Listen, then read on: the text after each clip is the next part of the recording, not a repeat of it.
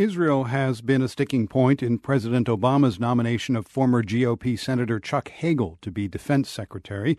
Just yesterday, 15 Republican senators sent a letter to the president. They urged him to withdraw the nomination. While it's looking increasingly like Hagel will be confirmed, his former colleagues continue to hammer him for his perceived views on Israel. But as the World's Matthew Bell reports, Israelis don't necessarily welcome the attention from U.S. lawmakers.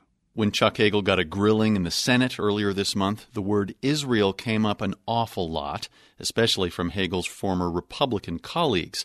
They questioned the nominee on his commitment to Israel so relentlessly that the writers at Saturday Night Live were moved to poke some fun. Chair recognizes the senator from Arizona, Mr. McCain. Thank you, Mr. Chairman. Senator Hagel, I think you know that no one in this room cares more deeply about the safety and security of Israel than I do. What? That is a lie! I love Israel. Order! The sketch goes on to become rather crude, and maybe that's part of the reason it never actually made it to air. Still, a video of the dress rehearsal got plenty of attention online. Blogger Andrew Sullivan is a critic of Israeli government policy toward the Palestinians, and he posted the video, calling it a cultural breakthrough for exposing the, quote, absurdly overblown power of the Greater Israel lobby. One factor at play here, in both the comedy sketch and in the U.S. Senate, is something historian Gil Troy calls the Israel exaggeration factor. He's at the Shalom Hartman Institute in Jerusalem. What happens is that somehow, when you talk about Israel, people get extreme. So there's an anti-Israel discussion, which is far too hysterical, far too critical, far too harsh. And then there's a pro-Israel discussion in reaction, which is equally hysterical and equally extreme.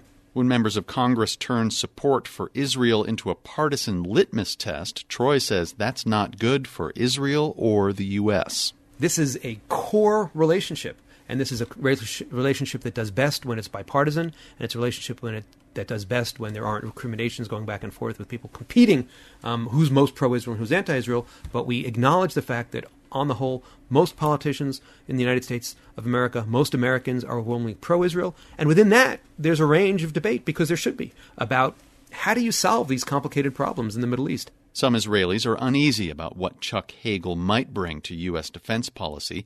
Yechiel Michael Leiter is one of them. He's a former chief of staff for Israel's Prime Minister, Benjamin Netanyahu. Leiter believes Hagel would be too cautious when it comes to national security threats facing the U.S. and its allies. Yet he's uncomfortable with the Senate's emphasis on Israel. But the issue goes way beyond Israel. And if senators are putting Israel in the foci of this issue, they're probably making a mistake. Israeli officials have been careful not to say much publicly about the Hagel nomination. And whatever happens at the Pentagon, Mr. Obama will have the opportunity to explain his decision in person. He's scheduled to visit here next month for the first time in his presidency. For The World, I'm Matthew Bell in Jerusalem.